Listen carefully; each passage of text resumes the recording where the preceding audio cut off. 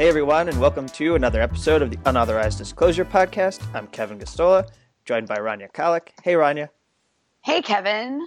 We're pleased to be back with another show, and this week we're going to do a normal episode, and then we'll have some bonus show for people who are patrons.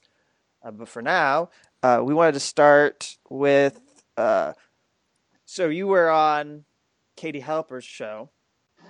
I was. Our good friend Katie Halper had me on to talk about Syria, and people got really mad.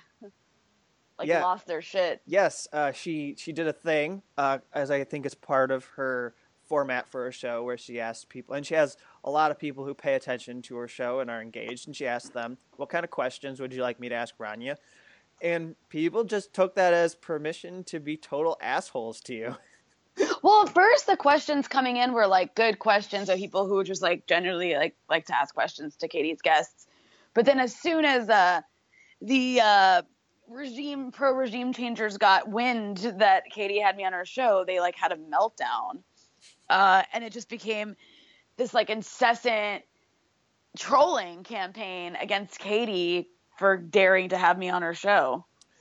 Yeah, and I just wanted to, because I have it up here, I wanted to, and we retweeted it with the Unauthorized Disclosure account, just because for anyone who was following, that she had said, can people accusing Rania of whitewashing Assad say what they want Trump's intervention in Syria to look like and who they want to replace Assad? And can they do that without asking me to condemn Rania or asking her to condemn Assad, since that's irrelevant to U.S. policy?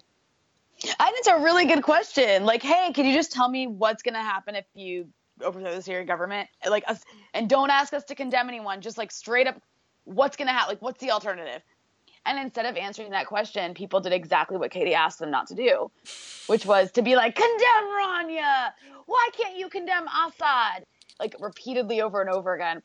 And what's funny about all this is like, we talked about this on the show before. I hate to just continue to say it, but like, I don't know how many times I have to like say I don't like the Syrian government and they do bad things before it's like that it becomes acceptable. It's like the whole idea of you have to condemn Assad, you have to condemn the Syrian government is to literally take up all the time doing that so that you can't talk about why it's a bad idea for the U.S. to overthrow another government in the Middle East. That's the whole purpose of that. We did the show with Jana, and she was talking about, we invited her to talk about the regime and how it's targeted people and how, yeah. It like doesn't matter. That's one thing I've noticed too, is like it doesn't matter how many of your articles you open with the Syrian government has committed crimes. Like it doesn't matter how often how many times you say it, how many times you condemn. It does not matter. Like it doesn't make one bit of a difference. You will still be called an Assadist. And I mean, maybe at one point I naively believed I could, if I just qualified everything I say about Syria with like a reminder that I'm not a fan of the Syrian government, that would be like, okay, it's cool. Like people will understand and actually hear what I'm saying. But it doesn't matter. These trolls will still come after you. Like, well, so specifically like Molly Crabapple, who, we did once have her on our show. She's not ever coming back again, but like, I condemn that. I condemn Molly Crabapple. We're considering just expunging it from our archives. So no, that wouldn't be right, because people should be able to see that like it's okay to like be wrong about things and then evolve on them later. Yeah, true. But she like says that you're like defending the arresting and torturing and imprisonment of people and like I guess the mass killing by Assad. She's probably talking about the episode we had a few weeks back when we spent the whole episode basically whitewashing all of the things she just mentioned. Exactly. Remember that episode? Episode of the show where we were like, the Syrian government, we spent the whole time saying the Syrian government doesn't torture anyone. Yeah, I mean, I one of my favorite episodes was when we just went into like the myth of Bashar al-Assad's barrel bombs. Well, I remember, that was actually one of my favorite episodes is when it was like an ode to Bashar al-Assad, who, by the way, I have posters of like hanging in my room, like most people, right? You have posters of it, right? Well, no, I have a wine glass because I got to go over. You don't know this. I never talked about this on the show, but like I just make secret trips to Damascus, and I don't even tell anybody that I've gone to Damascus. And then I feel bad because I didn't like stop over to see you, but I didn't want to make life any worse for you. I understand. I mean, you were hanging out at the presidential palace Yeah. with your good friend Bashar al-Assad. I had my credential from Sputnik, and yes, I just like I showed it to all of Assad's people, and he knows when you see the Sputnik, you know that like that's like a free pass to get into any part of the palace. Well, you know, I mean, you should, next time you go, you should join me, because usually what I do when I'm in Syria or the Middle East more generally is I recruit for the Ba'ath Party, which I'm a huge fan of. I mean, it's really, and speaking of, you can go to www.baath.com and sign up to receive email alerts on how awesome the Ba'ath Party and Bashar al-Assad are. But, you know, so like Katie then said, the idea that people like Rania are emboldening Assad or influencing foreign policy is ridiculous, and focusing on her is a great way to distract from the fact that bombing Syria and removing Assad, who's bad, will kill more civilians. You know, in reference like Iraq and ISIS. And so I think that like, you know, she did a good job of actually fending off the trolls.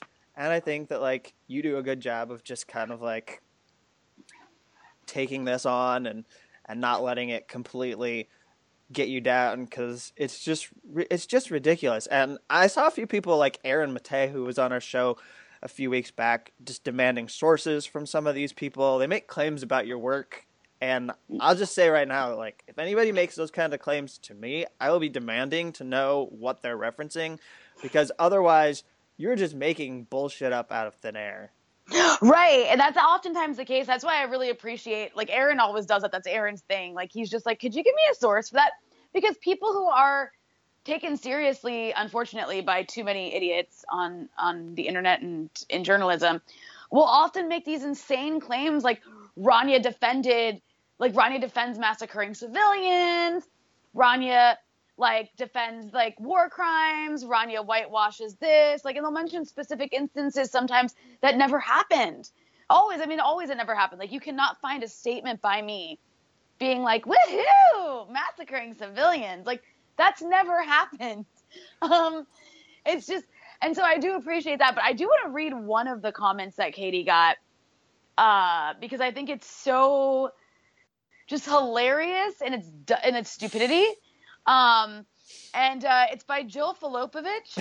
I was hoping Hillary, you'd bring her hardcore Hillary Clinton supporter who basically called us all sexists for not supporting. Well, first off, does she know who you are? I mean, we used to follow each other on Twitter. Okay. I've never met her, but yeah, she's aware of who I am. And I don't think she likes me anymore. Well, she just what you're going to read here, it sounds like she goes above and beyond to not address you specifically. Oh yeah, because she was responding to Katie's comment, which but I just, what she said was so fascinating. She goes, Katie, respectfully, why is this the standard? How is it so hard to say that Assad is a brutal war criminal who has slaughtered millions? And also, there are no easy solutions in Syria. Sorry, but it should not be hard to condemn Assad. That is the lowest of low bars. I'm going to repeat this one part. How is it so hard to say that Assad is a brutal war criminal who has slaughtered millions? Okay, literally no one. I don't know, she just pulled this out of her ass because millions of people have not been killed in this war. The estimate that most people go by is 500,000. The UN stopped counting after 250,000 because it was just all of the sources counting the casualties were too unreliable and often lying and overinflating their death tolls on both sides. And claiming everyone who was killed was civilians when a lot of times it was fighters. So anyways, the UN stopped counting years ago. The point is that no one, no outfit, no organization, not even the most pro-interventionist voices have made the claim that millions have been slaughtered in Syria. And then when I pointed this out, all these trolls were like, well, so what if she said millions? You're still avoiding the topic. Condemn Assad. I'm just like, oh my God. You can't. It's on the other side, you can just lie and pull shit out of your ass, and make these outlandish claims, and it's okay. But if you point that out, you're an Assadist. Do you see the pattern here? You can't win with these people. You just cannot win. There's no pleasing them, and that's the point, because all of this is just meant to not just distract. I mean, so a lot of this has to do, I think, with people trying to brand themselves and get attention. like I oppose Assad. I'm a good left, um, I'm the good kind. But then the other whole purpose of this is to just shut down the conversation around Syria about like the nuances and why the U.S. like really screwed that country up and why we shouldn't be intervening there. Exactly. And it doesn't work as well as it used to. But man, these people are committed. I'll give them that. Like, they are committed and determined. Okay, well, again, thank you everyone who continues to like support the show because it gives you an important outlet to address your, I suppose, for lack of a better word, haters, and and and I did want to say before we got into some more of the stuff that we wanted to do for this show. That we're really grateful for Scott, Fred, Roxanne, Marco, Ted, William, Elaine, and Matthew. All of you became supporters of the show in the past month and made pledges. So Yay! Thank you. Thank you guys. And we are really glad to have you. And I've got more bags that are going out in the mail. We saw that person received the bag, was really excited to get the bag. Some of you have been really happy to get the bags, so we're glad that you like the swag. It's a great looking bag, and I loved that photo that was posted. It was so cute. So, moving to something that has amused me is what's been going on with Joy Reid, who is the MSNBC... the Glenn Beck of MSNBC.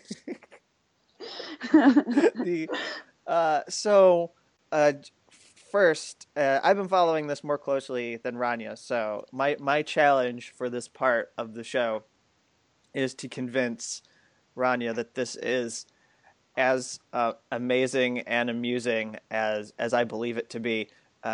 You just saw it going on and you were like, oh, it's Joy. It's just, this is what Joy does. And meanwhile, I've been like, this is amazing. Like, how could you be so stupid? Like, how could you just every turn continue to keep making the same dumb mistakes? And some of them are actually more stupid than the mistakes you made previously. And is anybody helping Joy at all with crisis management? Because so can I tell you like the impression of what I got that happened? Well, first let me just make sure people know what we're talking about. So that's about, yeah, okay, there we go. That's where I was going with that. I just want to make sure that people know what we're saying. So I've got the so basically what happened with Joy is she posted homophobic blog posts. This is a blog. I believe it goes back all the way to the late 2000s. This is material. Yeah, that's right. This is material back when Barack Obama was running for president, or specifically, I think it involved like Charlie Crist was the Republican governor, and she had referred to him as Miss Charlie, and talked about him as if he was secretly gay or had spent his honeymoon wishing he could be with men, things like that. And there's further homophobic blog posts that were dug up. These were found through something. It's the web archiving site, the Wayback Machine, sometimes just known as the Internet Archive. And there were things where she was mocking gay celebrities like Anderson Cooper and Clay Aiken. But again, she also did things like listing off, this user, Twitter user, Jamie_Maz, put together a full thread. And she did things that like just used like Brokeback Mountain references in ways that like you would think only like conservative or like Fox News people would do. She put things like top 5 totally not gay celebrities of the year, like claiming to like out people who weren't out. She had a nickname for Karl Rove, suggesting he was like a leader of the gay Republican mafia. Again, like things, usually it was directed at conservatives. And you would think like it was about their hypocrisy and how they were opposed to gay marriage or opposed to uh, people like that. But in fact, this was like a thing where she was really just lobbing slurs at people, or downplaying the extent to which people were homophobic, and even went so far as to defend Barack Obama when he was making overtures to people like Rick Warren and other evangelicals ahead of his inauguration, um, and said that like, yeah, you needed to reach out to those people even though they're hateful towards gay and lesbian people. So it's just like, this was what she was doing at her site more than 10 years ago, and the screenshots are here to prove that they were happening. Now go ahead, you can say what you were going to say. No. I'm just like listening to what you're going through, because I know people have been following the Joy Reid stuff very closely all week, but I've sort of just like stayed out of it because I'm not a fan, and I guess I didn't realize how entertaining it was. So when Bush nominated, wasn't the big issue was that like she initially like apologized, and said her views have evolved, but then a lot of these worse kind of things that she wrote came out months later, which is now recently. yeah, And now she was claiming she was hacked. yeah. So the Daily Beast hit her. Well, oh no, sorry, not the Daily Beast. The Mediaite.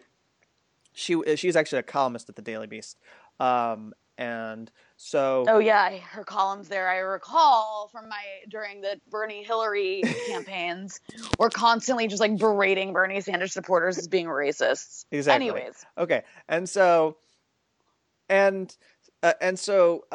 she has these posts. I'm gonna just read a couple more. Like, she suggested that Harriet Miers, when she was nominated for Supreme Court, was a lesbian, and then mocked the lesbian haircuts of the directors of the National Organization for Women and GLAAD, which are both LGBTQ rights organizations to some extent.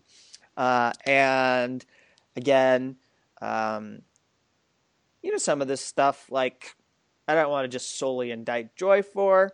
There's been a fair amount of like homophobia among liberals in the last year when it comes to sometimes even drawing up graphics with like Donald Trump and Vladimir Putin actually like having sex with each other, like real actual sex. Sometimes the kind that like is actually very offensive, where like one is like doing one like one is actually being raped by the other, things like that. Yeah, he's like, ha ha ha, I own you, bitch. Yeah, stuff like that.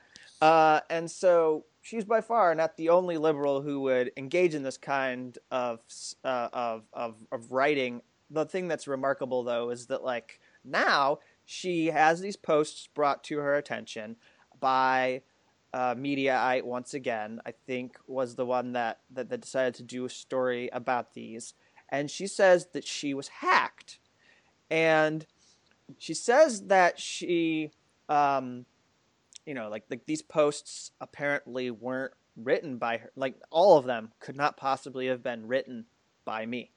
And somebody has planted these there. And meanwhile, she does something with her website so that the Wayback Machine can no longer crawl her website and add these to the archive. And so they're no longer accessible at the Wayback Machine site anymore, even though everyone in the day of social media has screenshots of all of this stuff, but you can't actually physically go see the material.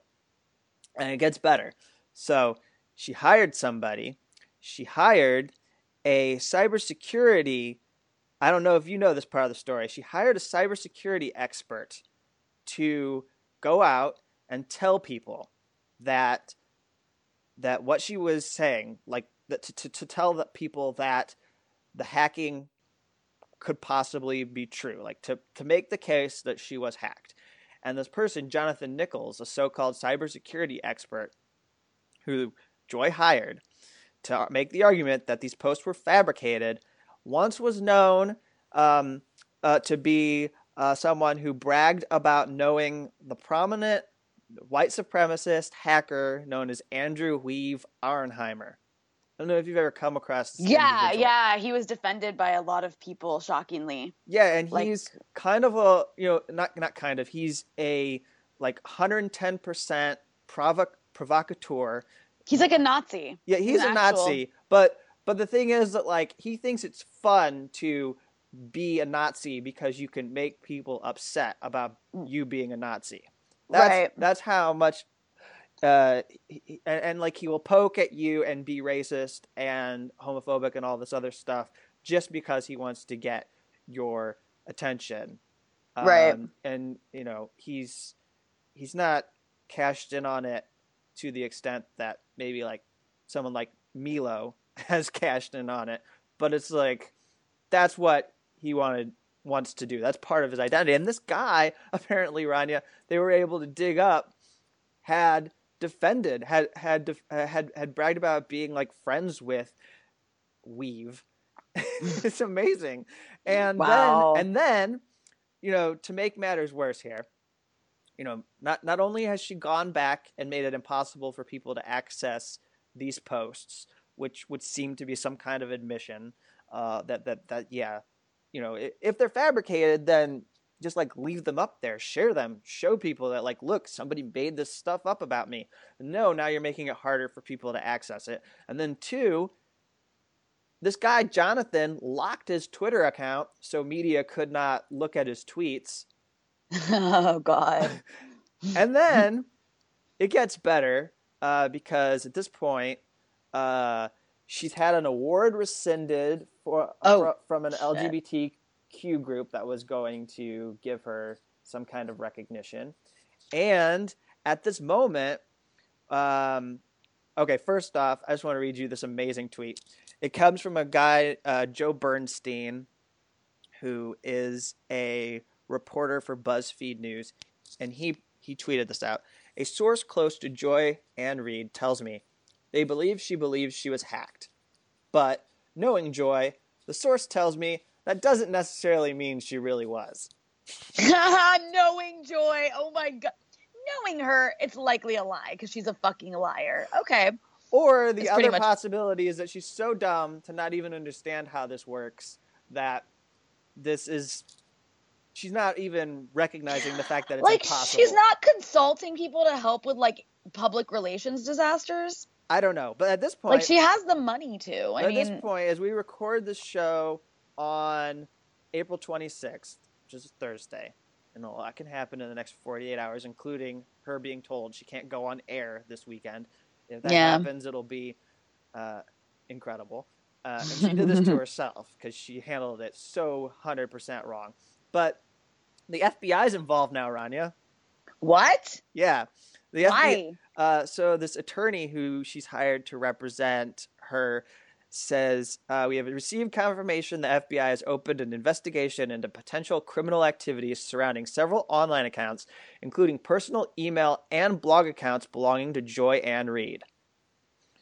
Okay. Our own investigation and monitoring of the situation will continue in parallel, and we are cooperating with law enforcement as their investigation proceeds. Oh my God. Give me a fucking break. Wow. So she's gotten herself into more trouble. And it's incredible. And then, so the last thing I want to say here is, okay, here's another one. Oh, okay. So maybe you've heard this, before I get to, I want to read some of the defenses of her, like an actual specific defense that, before we move on. But, one of the things people are saying is that you can't really find any commentary on her homophobic posts. So it's like if she didn't get people riled up and offended when she put them up on her pages in 2008, then they're supposed to like not matter, I guess. Which is a really I guess that's the really odd thing, because if I could be very just very like I have the words like bombastic about this or overblown. If I said kill all the Jews and I had written that on my blog somewhere in like 2010 and somebody found it, but nobody ever read my blog, that doesn't mean that like I'm off the hook for anti-Semitism. I was anti-Semitic. I would be in trouble. So it's just Right. like you can't claim because nobody ever saw that you said a homophobic thing that you weren't homophobic. But whatever. So, anyways, it's actually not true because people in the power of the internet that so many just don't understand went to this forum called Democratic Underground and found people criticizing her comments back in 2007. Yeah, well, there you go. There you so, go. so let's just through this show put that to rest. And and part of the reason why we're spending time on these people is because they are this crowd of people, they are so insistent of holding other people accountable. And at this moment, when they should just admit what they've done and just accept accountability, they can't do it. They just can't do it. And so you have Joan Walsh at who is an MSNBC contributor. She put out this defense. So, many people know I am close friends with Joy. Few of you know I was the first person to publish her roughly 18 years ago. We didn't meet for at least a dozen years. At Salon, I kept track of her work and read her blog, The Read Report. After that, in 2008, when she started our blogging platform, Open Salon, we asked our favorite contributors who had blogs to cross-post with us. Joy did so and was immediately a huge hit. Our editors monitored the Read Report to see if she posted anything we wanted. Sometimes we'd nudge her to cross-post, and she did. Obviously, none of us ever saw the kinds of homophobic posts she's now accused of. If we had, we'd have stopped publishing her. Interestingly, no one has come forward and said that they read any of this garbage in real time. Oh, hey, that Joy Reid was a real nightmare. Can't believe she got published. Also, to my knowledge, the offensive posts had no comments on them, while the posts she acknowledges had some lively comments, debates. Now, can I claim I read every word she posted? Of course not, but I did read it enough to know that she did not regularly reflect the attitudes she's accused of here. Maybe most important, I write this to say I followed Joy's writing for 17 years. She did not appear out of nowhere to me and wind up with a television show. Some of her critics imply that, which only shows her own isolation, because let's be honest, too often a great black writer seems to appear out of nowhere. Sometimes it makes them vulnerable to criticism, sometimes it makes them just magical. Those of us who followed the politics of race, class, and gender more than a decade ago know Joy Reid. Okay, anyways. She's basically saying she can't really say that none of these posts were ever put up there, but that basically it doesn't matter because during her time at Open Salon, she never saw these kinds of posts from Joy Reid. But it's incredible to me because, like, typically, if they were in our position, there's no way that they would be as skeptical as they are now. Like, there's no way that they would give any like credibility to, like, okay, well, let's wait and see. Could this be true? Yeah, no, they wouldn't. In fact, they would like condemn you for not condemning her. And anyway, so we can move on. But I did want to say that I just think the reason why Joy is engaged in this kind of behavior, in my view, is and why she won't just take responsibility is she knows that there's a culture around here where when you do this sort of thing, you become persona non grata and you're not allowed to be on TV anymore because you're the homophobe. So you can't be on television anymore because then you'll be known and criticized regularly for having homophobic views that you won't just confront and say, I've changed, I don't have those views anymore. Or when they're found, you won't just say, okay, yeah, you're right, you found those are ugly. You make up some story about being hacked that doesn't make any sense, which actually the Daily Beast is now going to investigate her, and she's been suspended as far as her column goes. So, she keeps getting herself in more trouble, it would seem, by not being forthright, and I think she's afraid that she's going to lose everything that she's done. And to that, I would say that's a larger cultural issue that we have to deal with, because I don't know that I think it depends. But I don't know that across the board in 100% of these cases, people should no longer be able to do journalism work or whatever if they've committed these kinds of transgressions. I mean, I think a person can change. You can have rehabilitation. We talk about restorative justice in our shows and in our work. And if that's to be applied, then people who do this kind of thing, like Joy, should be able to come back from it. But the thing is that they foster this climate where people can't come back at all. And so I know why she's doing all of this. It's getting her in trouble because she's afraid. Yeah, exactly. I mean, I think she's just really self-destructive. Extremely self-destructive. I don't know how much longer you want to talk about her, because I do want to note that this is seems to be a pattern of a fall from grace of Hillary Clinton's most staunch supporters. Yeah, no, it's I don't know if we wanted to mention the fact that Neera Tanden was called out this past week because during a meeting she outed a person who's alleged harassment at the Center for American Progress. And again, I can't imagine if that sort of a headline came out of the Bernie Sanders campaign, just how livid all the Clinton people would be that this was what was going on. And then now in this case, it's barely a scandal. Yeah, I mean, Neera Tanden was one of the most ardent Hillary Clinton trolls on the Twitter. And her whole entire outfit, the Center for American Progress, was used to smear Bernie Sanders supporters as sexist.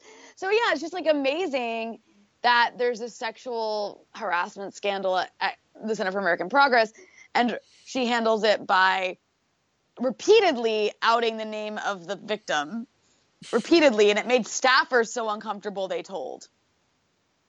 Yeah, I mean, I'm dumbfounded. I suppose I shouldn't be by the scale of hypocrisy, but I can't imagine, and especially just if any men were doing that, it's kiss my future goodbye. I'm gonna have to go work at a Dollar General somewhere. It's well, not just that. It's also the fact that it's not really gaining that much traction. It's not a big deal or something. It's Fox News has reported it, RT's mentioned it, and then BuzzFeed.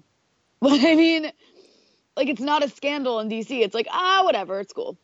Yeah, I mean, I guess Me Too doesn't extend to that space. Maybe I'm not sure. I don't know. I mean, I know, I know that it's competing for attention with the fact that apparently Charlie Rose is going to come back and interview people who have been taken down by the Me Too. That's the way it was billed, is that people taken down by the Me Too movement, the men who no longer have jobs in media, I guess.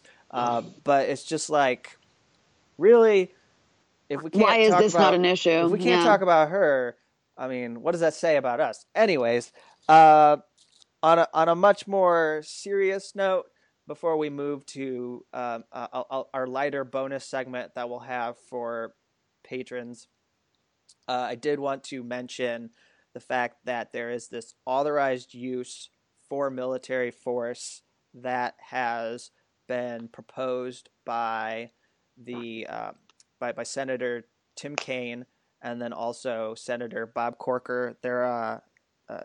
Bob Corker is the chair of the Senate Foreign Relations Committee, and they put together this thing that says that they are going to update the 2001 and 2002 authorized uses of military force. So we had the one after the 9/11 attacks, and then there's the one after the one that basically sanctioned or gave Congress's approval for Bush to invade Iraq. And those have not been taken off the books. They're still there and they're used. They've been abused to justify targeted assassinations with drones under Obama, and they continue to be twisted with Trump claiming that it gives him the power to be involved in the Saudis' war, the Saudi Arabian war against Yemen that we are actively supporting. And so they put this forward because they saw what happened with the Syria strikes, and they said, okay, we really have to do our job as Congress. Again, that's really rough. It's getting embarrassing. We're gonna have to do something about this, and to which I agree. The only problem is what they put forward doesn't deal with the issue of stopping attacks on sovereign countries.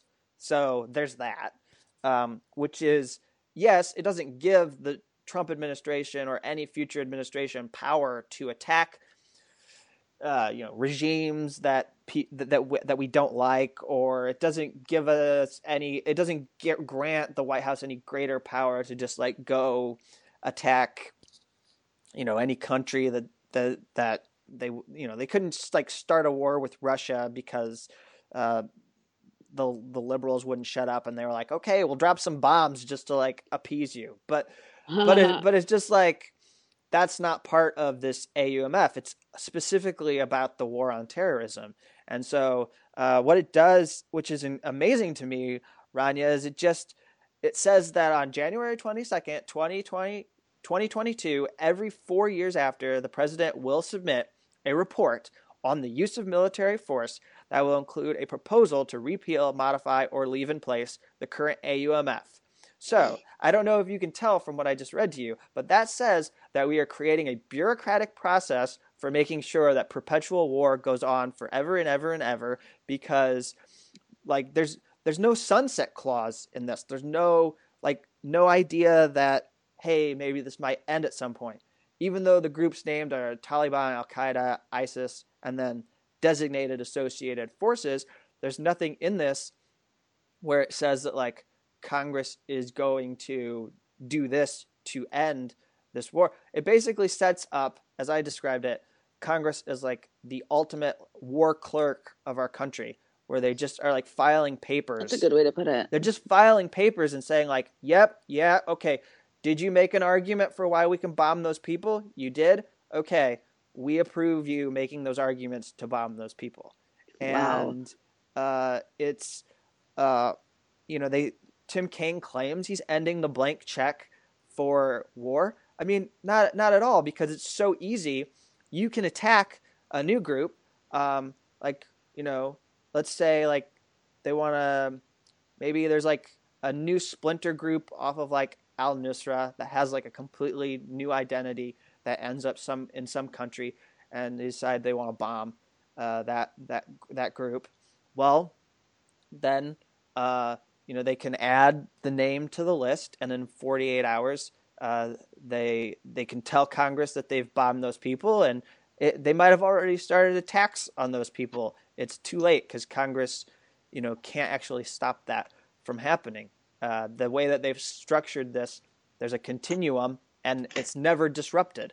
It's never, you come to us, ask for permission, and then you start the war. It's never like we, the people, approve of the war and then you go do it. It's completely inverted, which is not how it was ever supposed to be. Going back to like 1973, no matter how much of an empire we are, and again, I accept all of that. Everyone listening to the show who's going to tell me like, Kevin, we've meddled in countries for the last 125 years. Agree.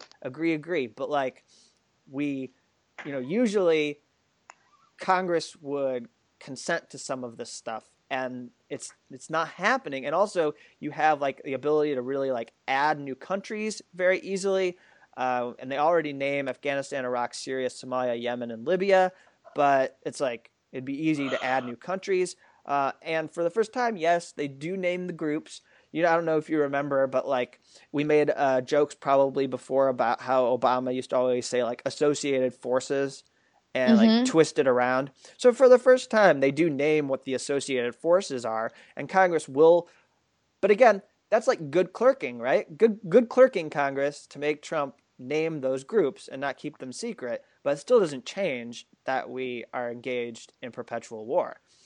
Yeah, at this point it's like permanent war, and like it's so normal, no one really questions it. Oh, and finally, the thing that I notice that is just a total total effort to stomp out anything that Chris Murphy, Mike Lee, or Bernie Sanders might try with Yemen. They want to grandfather in the war in Yemen. Doesn't even make sense. They're not even going to do like an authorized use of force for the country. They just are like going to add it in there and just say that like we granted you power a long time ago to be at war in Yemen. God, Jesus fucking Christ! It never happened. And I think, I do. There's very, very few people who like will do what they should do in Congress, and Barbara Lee has actually been a consistent person who stands up to this bullshit, and she again says that this. And she was the only vote back in 2001 against the AUMF that came out after the 9/11 attacks. I remember that, yeah. Yeah. Like, iconic speech. And so she says, rather than reining in the Trump administration's blank check for war, the Corker-Kane AUMF would continue all current military operations, allow any president to unilaterally expand our wars, and effectively consent to endless war by omitting any sunset date or geographic constraints for ongoing operations. And then something I haven't said yet. This legislation also further limits Congress's role in war making by requiring a veto-proof majority to block military action from the president. Wow. All right, then. I wish that like these kinds of things, instead of applying to war, applied to like blank checks for like Medicare or something. Yeah, it would be great or like if we Social could Security. I agree. Yeah. Or like college, free college. Like, here's a blank check. That would be so much cooler than this. I'd like a requirement that you can't change Medicare or Social Security if you don't have a veto-proof majority. That'd be nice. Right? That'd be so good. But no, instead it's like used for war. Like, no. We must stop. We must drop the bombs. If they stop falling, the identity of this country will fall apart. So you don't understand. That is true. The identity. I mean, like Brian Williams would like be really sad. He wouldn't have anything to these beautiful to bombs. like inspire. Yeah, to like inspire him and make him all starry-eyed. All right. Well, is there anything else you wanted to say? We'll wrap this up and do the last segment for our patrons. Which the segment that we're going to do for our patrons is basically to try to recruit them to the bath party. Well, I assume that's why we're making it exclusive. Like, you have to, it's like an exclusive to recruit them to the Syrian army. Actually, the reason why we're doing more patron exclusives is just to say pro-Assad propaganda. Yeah, that's why you can't find any proof of me saying it, because it's all on the patron exclusives. You would have to pay money to us to unlock it, and then you could quote it back at Rania, and it would sink her career. So I'm not telling I'm not telling you that you should do that, but I'm saying that, like, if you really want to become a patron, if you really want to get me, give us money, and then it might go a long way towards helping you make your baseless case against Rania being a journalist. Yeah, there you go. All right, well, that does it for this part of the show. Thanks again for listening, and we'll be back again soon with another episode.